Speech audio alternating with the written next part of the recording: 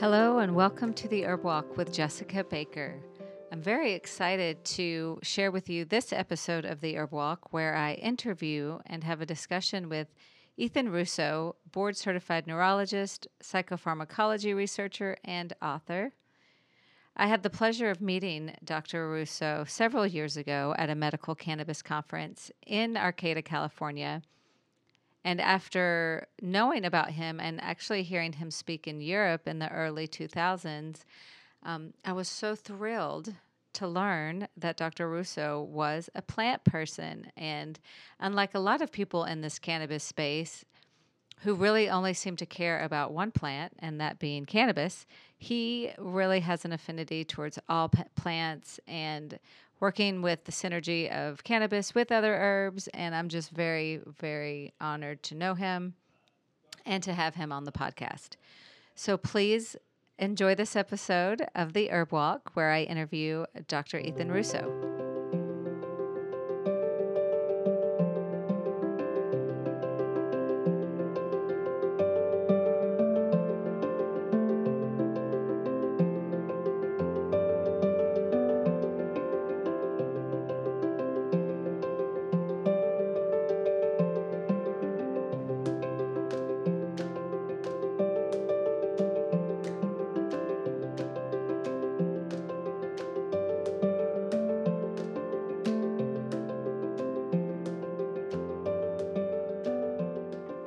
So I'm here with Dr. Ethan Russo. Dr. Russo is a board-certified neurologist, psychopharmacology researcher, and the author of over 50 peer-reviewed research journal articles and 7 books.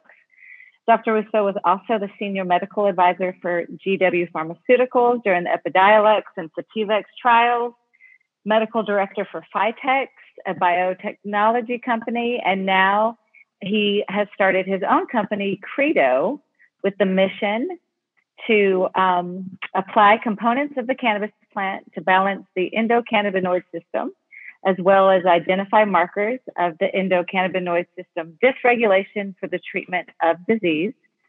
Welcome to the Herb Walk, Dr. Russo. I appreciate you being here with us today. Well, thanks for having me. So I know a lot of people know your background, but for those of our listeners that may have heard about you but don't know how you actually transitioned from having a clinical neurology practice to researching cannabis, can you give us a brief background on how you made that transition? Sure. So I am board certified as a neurologist with special qualification in child neurology.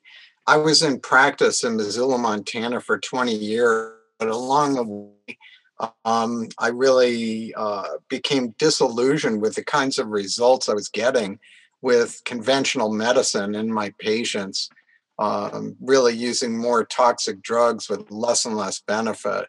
So about 1990, I turned back towards childhood interest in medicinal plants. That led me to take some Spanish classes at night once a week for a year and a half. Because I was interested in studying how indigenous people use psychoactive drugs, particularly for treating migraine. So in 1994, I had my first trip to the Amazon in Peru briefly. And then in 1995, I took a sabbatical in the rainforest and worked with the Machigenga tribe in Parque Nacional del Manu in southeastern Peru in the Amazon. For 2.5 months. We documented some 500 medicinal plants that they utilized, including many for treating headaches and that were otherwise psychoactive. By then, when I got back, it was 1996.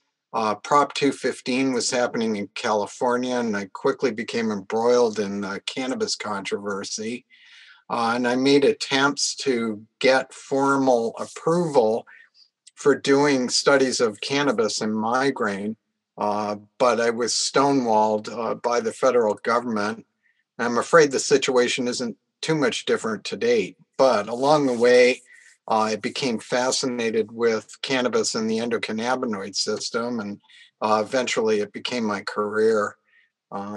began work with GW Pharmaceuticals the year they began in 1998 as a consultant, and came on full time with them in 2003 for the next 11 years, as you mentioned, during development of the Sativex and Epidiolex programs. Um, so that's in a nutshell. People think of me in relation to cannabis, but I've always retained an interest in ethnobotany and other medicinal plants, and have occasionally been able to write about those.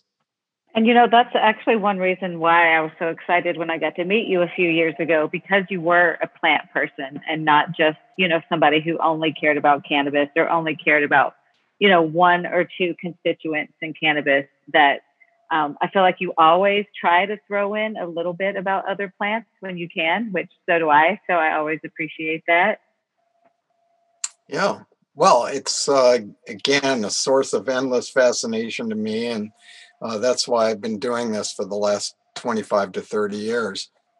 And I'm sure somebody, well, maybe they weren't actually. Were you the first person to actually coin the term about the synergy between the phytocannabinoids and the terpenoids, the entourage effect, or that was already out in other realms and we just hadn't heard about it before? Sure. Well, here's the evolution. In 1998, professors Meshulam and Ben Shabbat in Israel described the entourage effect, which is the idea that you have certain soloists, we'll call them, that have a certain activity, and then they have an entourage of seemingly less active or inactive players. But with the combination, we get a boosting of effect or synergy.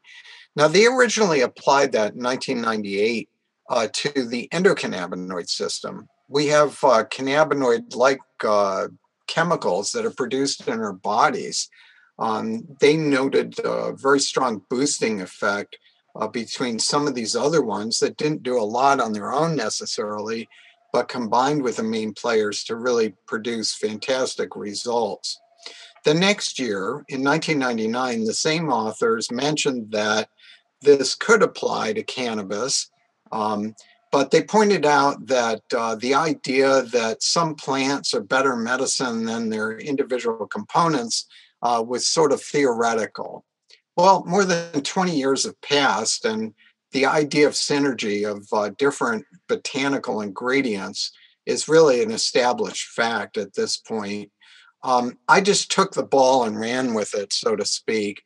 And certainly I have appreciated the opportunity to try and popularize the concept of the entourage effect as applied to cannabis. I like to think of it as traditional Chinese medicine in one plant, in that you've got certain components that might be giving you the primary effect that you're looking for, say treating pain or spasticity or whatever. And then you have other components that make it a more acceptable medicine by reducing the side effect profile, as one example. And other components may contribute therapeutic benefits of their own, sort of what I like to call side benefits rather than side effects. And so it's almost like you have a complete formulation in one plant, because they do have all of these, side benefits because of the different terpenoids and cannabinoids and, all of the other things we may not have even named yet.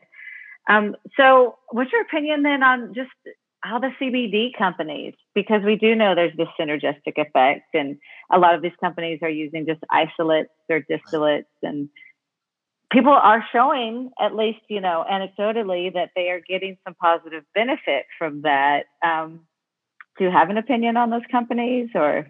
Well, let's talk about the industry. There, as you mentioned, a tremendous number of CBD products around. Quality control has not been a hallmark of the industry, I'm afraid. A lot of these preparations have very small amounts of CBD. I'm a big fan of cannabidiol. I've been studying it and writing about it for years before it became au courant. But the thing about CBD, despite its apparent versatility and safety, is it's not a potent molecule. In this instance, you need a lot of it to really gain benefit therapeutically. So a lot of these preparations just have such small amounts that they turn out possibly to be expensive placebos. And as you mentioned, many of these are sold as isolates. And I'm fond of saying that there's nothing that CBD does that wouldn't be enhanced by at least a tiny amount of THC and certainly other components, whether they be minor cannabinoids or the terpenoids. Yeah, I kind of have a similar idea about that. I just feel like a lot of people have, it's an easy way to get into cannabis, to get into CBD without really having to, touch the real plant or worry about the THC side of things. And everyone's like, oh, it's this huge green rush. I've kind of been calling it the green greed, which probably isn't the most positive outlook. Do you find that was there any reason for CBD alone to be its own product? Other than, and like Epidiolex, I believe that's just CBD, isn't it? Yeah, it's about 97% pure CBD and would not have been the ideal formulation I would have chosen. Some of that was political.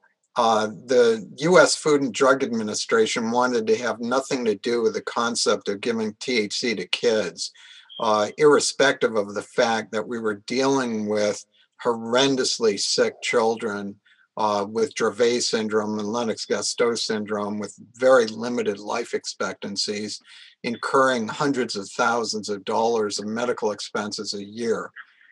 That really didn't enter into the thinking. But to answer your question, no, I think CBD on its own generally requires very elevated doses. To give an example from epilepsy, the studies of Epidiolex have shown that very lofty doses are necessary, some producing drug-drug interactions, although I'd be the first to say that that's been overdone. But because of the lofty doses, it makes it very expensive. Pamplona et al. Did a study, admittedly with observational examples of CBD as extracts, and the doses required to have what appeared to be equivalent results in treating the same severe epilepsy conditions. With the extracts, about 20% of the dose of pure CBD was required, and seemingly with fewer side effects. Yeah, at best, I'm ambivalent about it.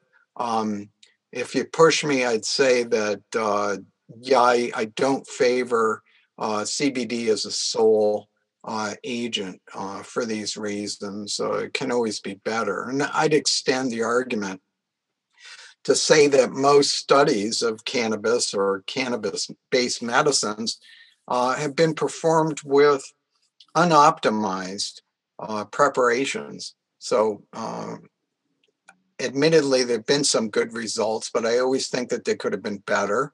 And with many negative results that have been documented, we know that patients out there, particularly using herbal forms of cannabis, seem to do a lot better. And it's not all in their heads, or there wouldn't be such a craze about this. Yeah, no, absolutely. And, you kind of mentioned it. I feel like you know way more about research, obviously, but it's like 20% of the time the placebo effect works anyway. So there could just be a huge placebo effect going on with CBD, and then you add in the fact that it's expensive, so people want to really believe that it's working for them. Absolutely, yeah, it's a huge problem. The placebo effect in medicine is making it extremely difficult to show a clear demarcation of a drug that really should work versus placebo. And that's particularly an acute problem in cannabis related research because, rightly or wrongly, there is this cachet out there about cannabis being a miracle drug. So people in a clinical trial are always going to hope or think that they're on the real thing, and this boosts placebo effects. So it's gotten extremely difficult. Now, as a researcher, how do you deal with that, especially when there are so many variables when you're doing a research project anyway? Yeah, absolutely. I mean, I've taken a stance now that I won't be involved in any more studies with a preparation that I don't think is optimized. Has the greatest chance of success to do the job clinically and being acceptable preparation.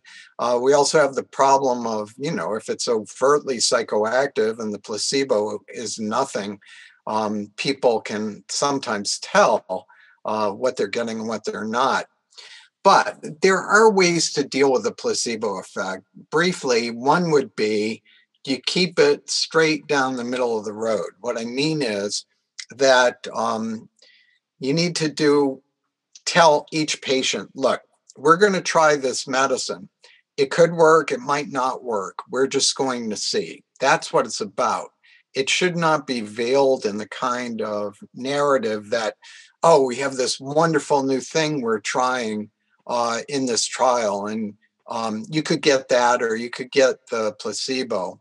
Well, again, that just contributes to the expectation that they should have or do have the miracle drug. So setting expectations is a big one.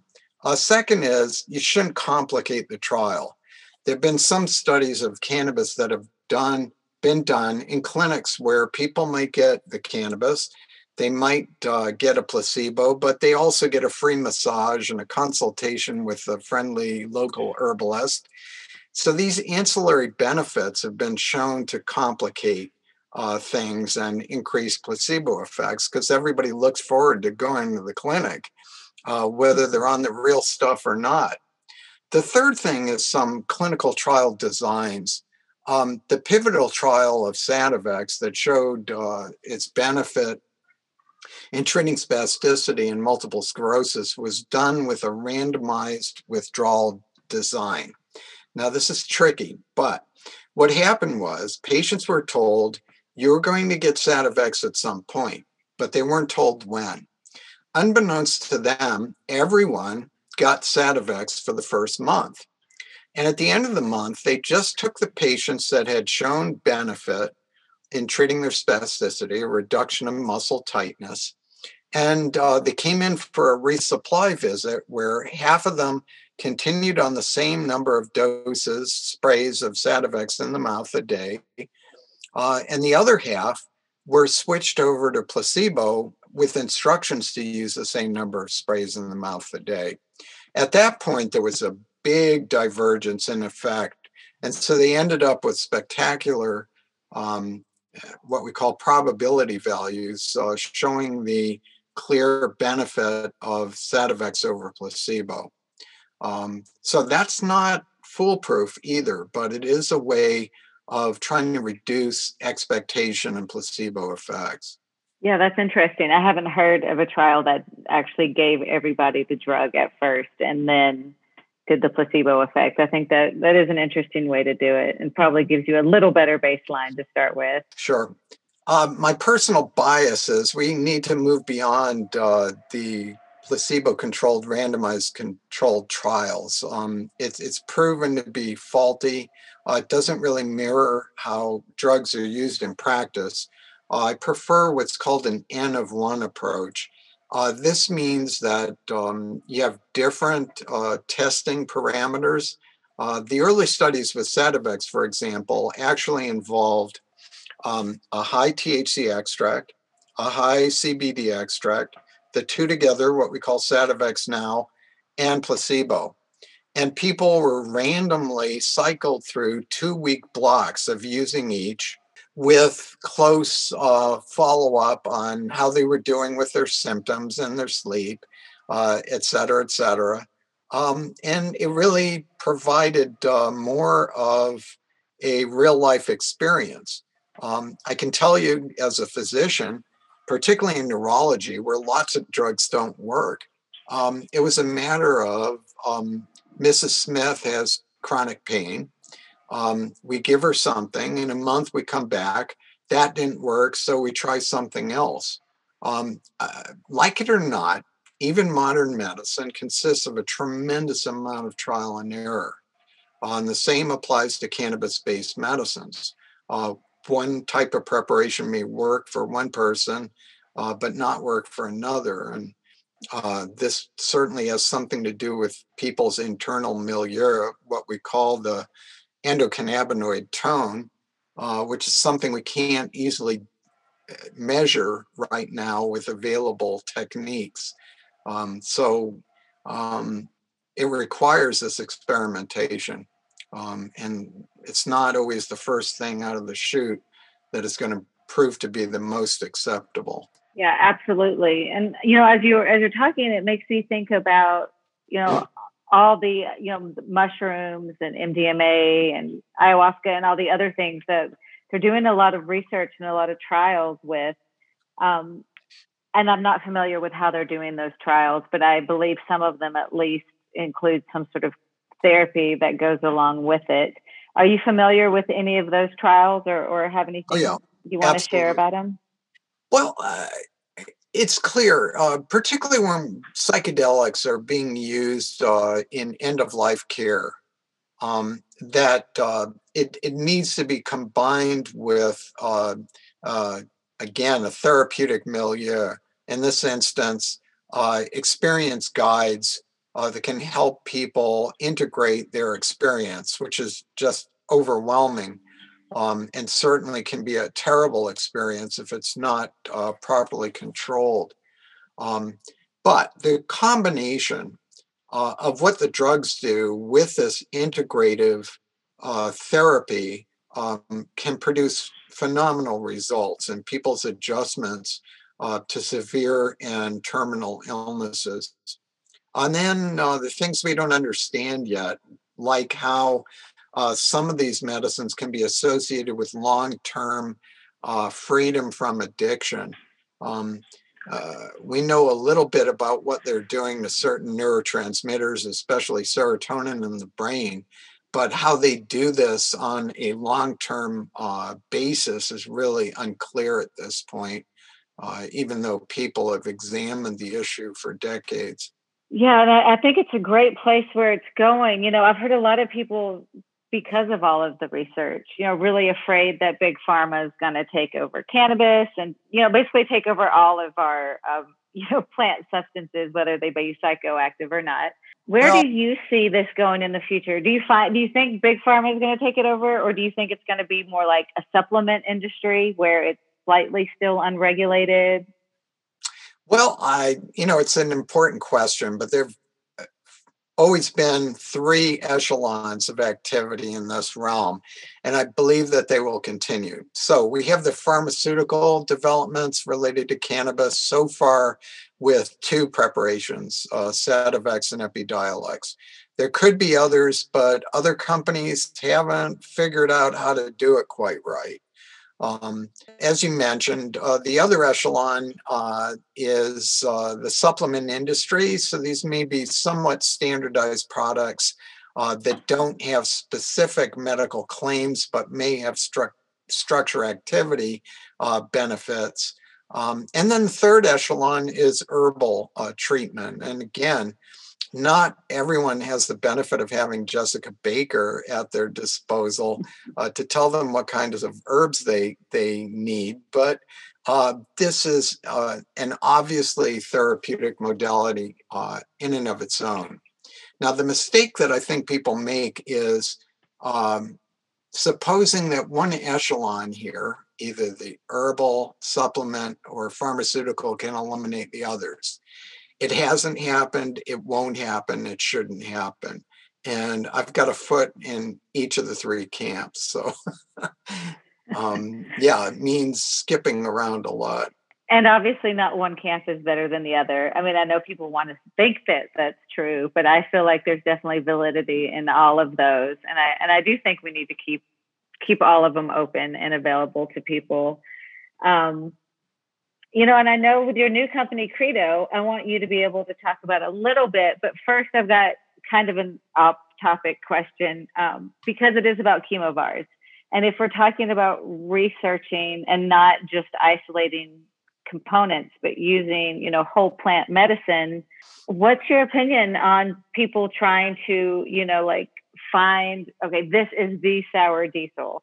This is, especially when every growing condition is going to have terpene and phytocannabinoid production that's going to slightly shift. Is there a place for trying to be chemovar specific when we're treating different conditions, or is that just something that breeders hope is going to happen but isn't actually realistic? You nailed it with your question. Yes, you can develop chemovars, chemical varieties of cannabis, specific profiles of cannabinoids and terpenoids. Those are environmentally influenced. But if the conditions are kept controlled and sustained, you can have predictable results. And this is how Sativex in particular was approved.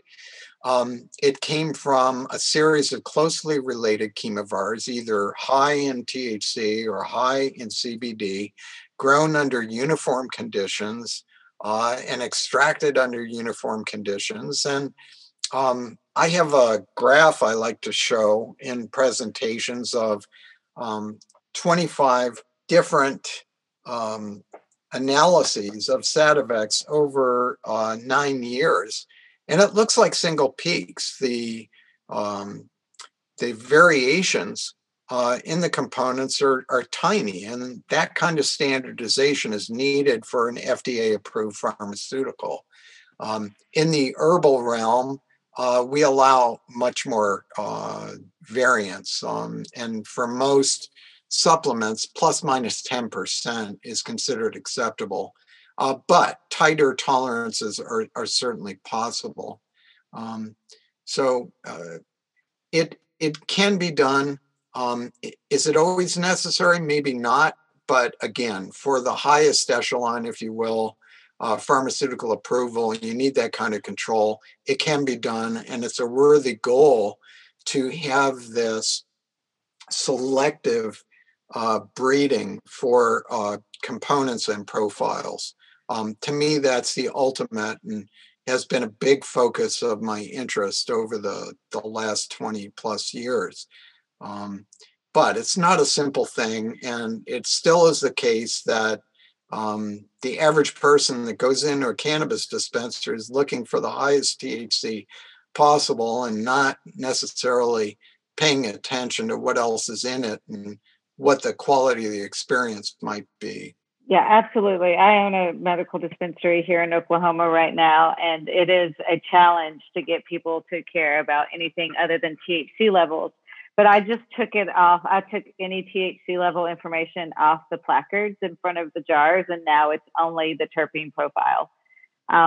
And whether people, they still just look at the name and they're like, oh, I know the name. I know sour diesel. I'm going to choose that. Or I know cookies and cream. I'm going to choose that.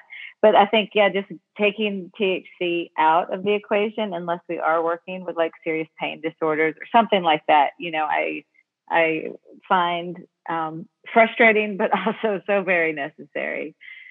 As a consumer and as a business owner, I just, that's why I like talking to you. It's like, let's elevate the conversation people are having, because we're no longer in prohibition and we can have a different conversation now. You bet. So let's talk a little bit about Credo, because I want to give one, I'm curious because I know this just started. I saw your press release back in October. And so do you want to kind of give us a little brief overview about what you're doing with Credo? And I believe your partner's name is Nisha. Is her last name Whiteley? That's exactly right.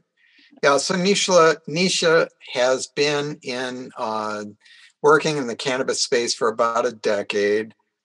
She has an agricultural background, grew up on a farm, and has a master's degree from Texas A&M.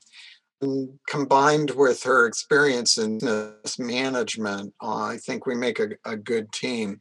And we're also interested in management of the endocannabinoid system. We also have a couple of diagnostic tests related to that. One we've completed. Basically, we're looking at a rare disorder and figuring out its genetic basis. And we have some interesting results that we hope to be publishing in the near future here. We're also looking at a very common disease that we think is related to endocannabinoid system dysfunction and seeing if it has a basis that way. And if it does, it should really point towards better therapy for a really misunderstood disorder. We have a novel extraction technique designed to preserve the ratios of things as they appear in the fresh plant, which is certainly not what's typically going on in the industry today. And really a whole variety of things. Additionally, to support investigation, we're offering a formula service, both to supplement companies and the pharmaceutical industry, if they help in devising preparations that are going to be optimized for purpose. And those formulations including other herbs or just cannabis specific?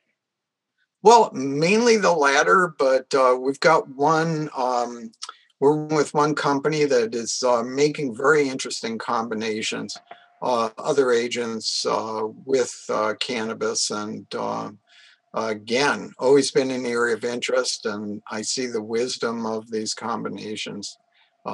Again, always trying to attain that synergy of the entourage. Absolutely. And I won't ask too much about your novel extraction technique, with the exception of, will you explain a little bit about when you said that you keep all of the constituents more in the form of the flower as opposed, what are the other companies doing that degrades that or changes the constituent makeup? Sure, that's a great question. Number one, almost all of the work goes under the assumption that people are going to smoke the flower. That's sometimes true. It's often not, however. So drying and curing, we know immediately eliminates about 50% of the monoterpenoid content. So your limonene, pinene, and linalool often evaporate under those conditions for a more pleasant smoke, but it certainly isn't delivering what was in the flower to begin with. So that's number one. Number two, then extraction may take place, particularly CO2 extraction, which I like because it's so clean. You know, there are no residual solvents with possible attendant toxicity. But most people do CO2 extraction in one pass, which is great at getting out the cannabinoids, but really squanders a lot of the terpenoid content again. You end up with something that might have a lot of sesquiterpenoids, but not much monoterpenoid content left. So between those two things, you've turned what could have been a great medicine into one that isn't as good. So yeah, those would be the two basic things. But again, they're not necessary. Using non-solvent techniques at the beginning, there are different ways of doing this.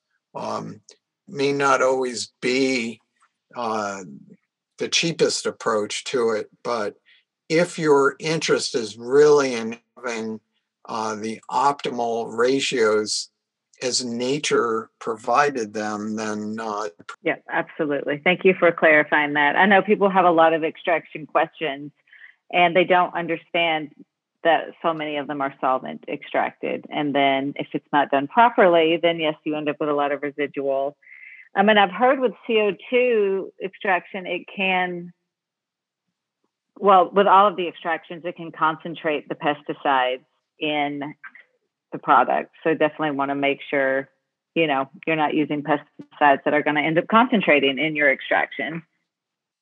Right. Huge problem. You know, and even outdoors in some areas, it can blow in from neighboring fields. So even when people are trying to do the right thing, you know, it's a situation where to have the purest extraction, then it's necessary to have the kind of control and freedom from extraneous influences to grow in a greenhouse. But that is more expensive too. It just depends on a level of control necessary and whether environmental conditions have to be standardized, as we mentioned previously. So we've got indoors, most problematic, greenhouse, intermediate, better level of control, outside, which is great. But again, if your neighbor is spraying with something you don't want on your material, or there's a hailstorm at the wrong time, it's a real toss up. Yeah, absolutely. I remember when Chip started his first soil company down in Salinas, and it was on a 100-acre organic farm, but across the street, they would crop dust with pesticides, literally across the street from this 100 acres of quote unquote organic farm. And you're like, but you're spraying pesticide. I mean, the wind is blowing it over onto the organic side. Yeah, So exactly. that was when I realized that organic can still be grown by non-organic and still be considered organic. So I know I've noticed on your website that you kind of put in a little caveat about Credo and your concern about patented plant preparations, but the necessity with that. Do you want to talk about that just a little bit? Yeah. Okay. People have misconceptions about this. You can't patent a species. So some crazy people years ago tried to get a patent on the plant from which ayahuasca is made, and totally disrespected the fact that this has been used for thousands of years by indigenous people, ignoring their intellectual property, etc. That should never happen. However, if someone creates a plant with a profile that never existed in nature, and say, this has therapeutic properties, they should have the right to protect that and be able to develop it. Now, as much as we might criticize capitalistic enterprise, it it simply can't be the case that you can afford to develop a medicine without some kind of protection for your creation. So my belief is that genuine original work should have this kind of protection, but it has to be novel. It has to be specific. It can't one species or the kind of things. So something that's genuinely new. So that is my stance. And when you mean generally new, do you mean somebody bred something between two, chemovars and bred those together? Is that what you mean by something new, or something has been added into it that would not normally be there in nature? Well, in the latter, it would be a combination medicine, and you can't generally put that before the Food and Drug Administration without tripling your work. No, it has to be from one species. But as an example, if you have a variety that has 100% of a rare cannabinoid, never seen this before, it would represent a novel innovation, and probably deserve kind of protection. I see But what you mean. Okay. Yep. sure. I wasn't sure what you meant by that, but that totally makes sense. Okay, and Jessica, I want to add that this plant is incredibly plastic in its genome. What I mean by that is it to anything you want, but it takes time and effort and money. But I'm against genetic modification, and with respect to cannabis, it's totally unnecessary because whatever profile you want, you can selectively breed for if you know how to do it. It's been done. It can be done in the future, and we don't need to be irradiate plant to a kind of freaks we can produce. Yeah. Thank Personally, you. don't. Yeah, I appreciate that. Thank you for saying that. I feel the same way, but there is a lot of misconception about, patented medicines. And I noticed that at least a couple of years ago, GW Pharmaceuticals at least had listed, they were applying for, I don't know, there were several patents on different plant preparations, Sure. based on, Right. liquid or, Right. Here's how that works, though.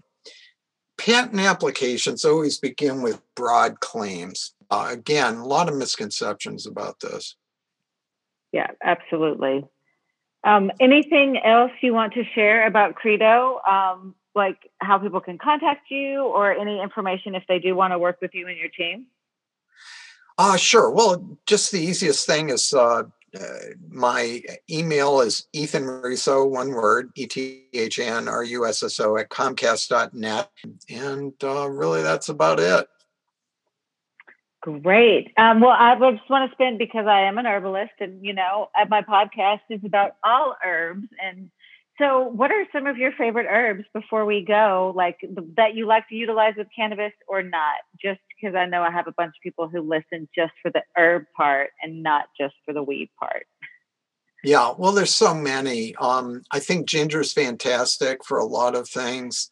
Um, Ginkgo biloba has always been one of my favorites. I used a lot when I was in practice back prior to 2003. Things like John's wort be just as effective as standard antidepressants. Um, yeah, so many. And I just put in a plug for prebiotics and probiotics. The latter aren't strictly plants, but the prebiotics sure are. And um, having a good diet of those essential fibers can make a tremendous difference in people's overall health.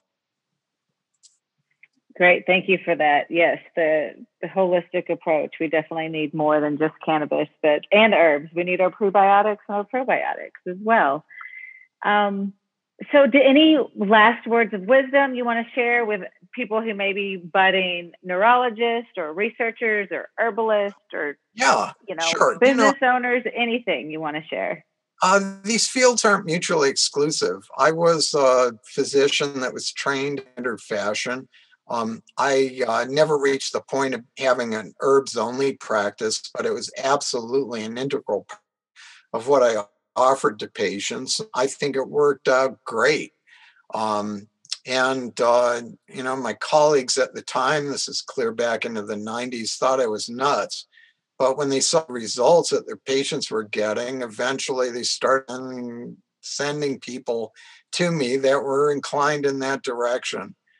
So to me, medicine is an integrative discipline and requires all different kinds of inputs. And that applies to unconventional therapies, whether they be osteopathy, et cetera. So, yeah, I would urge everyone to have an open mind about what therapeutics really involves. And it's a more eclectic mix of these disciplines. Very well said. I appreciate that. And once again, I just want to thank Dr. Russo for being on the Herb Walk with us today and sharing his wisdom and his love of plants and cannabis and just healing in general. So thank you for being here. I always appreciate talking to you. It was a pleasure. Thanks for the opportunity. Thank you.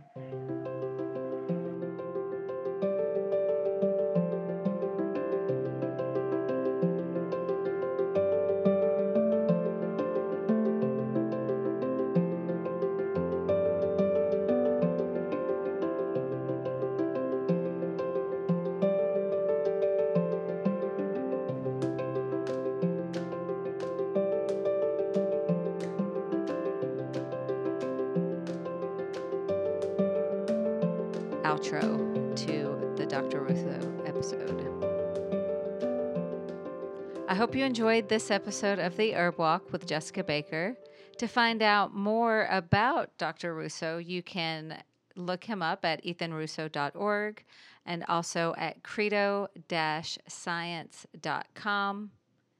I always thank you for listening. Please share this episode, subscribe, like, spread the word on plant medicine in any way you can. And as always, thank you for listening to the Herb Walk with Jessica Baker.